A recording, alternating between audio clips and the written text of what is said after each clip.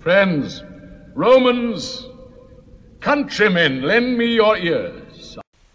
I'm Mark Anthony, and this is Demolition News Radio, episode 45.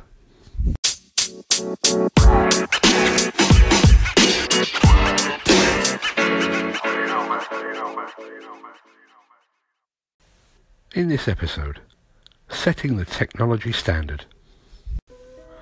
On Saturday, I took a spin down to Cheltenham to check out the demolition of the former police headquarters located in the Montpellier district, or Millionaires Row as it's better known.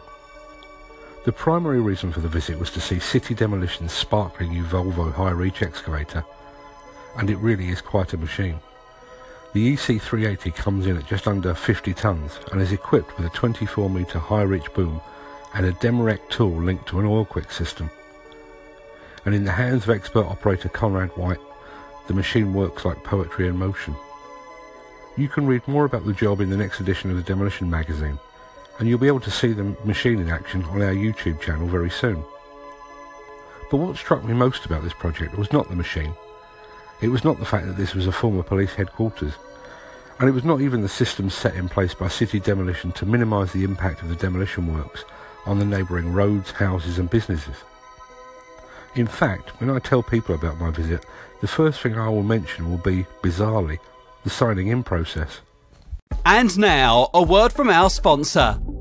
CanTrack Global provides the only tracking device capable of working on demolition equipment and attachments out of the box. Its super rugged design is fully waterproof and provides both the equipment location and the ability to recover in the event of a theft. Attachment recoveries were up 220% in 2016. See CanTrackGlobal.com or Google the CanTrack asset to find out more.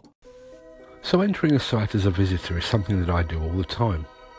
And regardless of the size of the project or the demolition contractor responsible, it's a process that follows a tried and tested path. There's an induction in which potential hazards are highlighted. There's a check of PPE. And there's a reminder that I'll be accompanied at all times. And then I'm usually handed a ring binder containing a dog-eared sheet of A4 upon which I'm asked to write my name, the reason for my visit, the time of my visit, and to scrawl my signature. All of this happened with City Demolition, right up until the point that I was asked to sign in. Rather than being handed a coffee-stained sheet of paper containing the barely legible scrawl of visitors that had preceded me, I was handed an iPad. Now, I'm an Apple fanboy. I wear an Apple Watch on my wrist.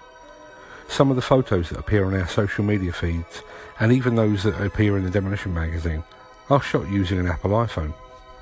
And while my wife spends the evening catching up on gloomy soap operas, I tend to have my nose pressed to the screen of my iPad mini, watching YouTube videos, listening to audiobooks, and I have to admit, occasionally listening to this show too. But this is the first time that I've encountered an iPad being used at site level.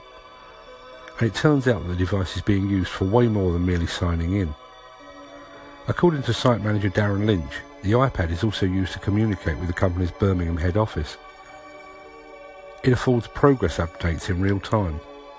It's used to take dilapidation and progress photos. And, most importantly, it's used to replace a huge amount of the unwieldy paperwork associated with a typical demolition project. According to contract coordinator Tom Egan, the use of the iPad on site is just part of a 2-year process by which City Demolition has slowly switched paper for electronics. In fact, the company has employed the services of a Swiss company that's allowed it to retain the look of just about all its key documentation, but with bytes and kilobytes replacing mountainous sheets of dead trees. It's a stretch to say that City Demolition's site offices are paperless, but the half a dozen or more ring binders that are ever present on most sites are gone. And in its place sits perhaps Steve Jobs' second greatest contribution to the modern business world. Slim, sleek, desirable. The Apple iPad. What is ironic about this forward-thinking and, to the best of my knowledge, unique embracing of technology is the fact that it once again shows demolition paving the way while those around it fail or refuse to keep up. While the move towards a paperless site is a further example of demolition's commitment to waste minimisation and environmental good sense, City Demolition says that not all its site paperwork can yet be replaced because some clients and legislators are just not ready to take the electronic leap. That in itself is remarkable in the age of BIM and contract transparency. What's not surprising, at least to those of us within or allied to the demolition business, is that demolition folk are not the hairy-arsed Luddites they're often portrayed to be. Rather, they are tech-savvy early adopters who are all too often frustrated by the intransigence and inflexibility of those around them. Thanks for listening. If you would like to help support this show, Demolition News, or the Demolition Magazine, please consider becoming a patron. Just head over to patreon.com/Demolition News to find out more.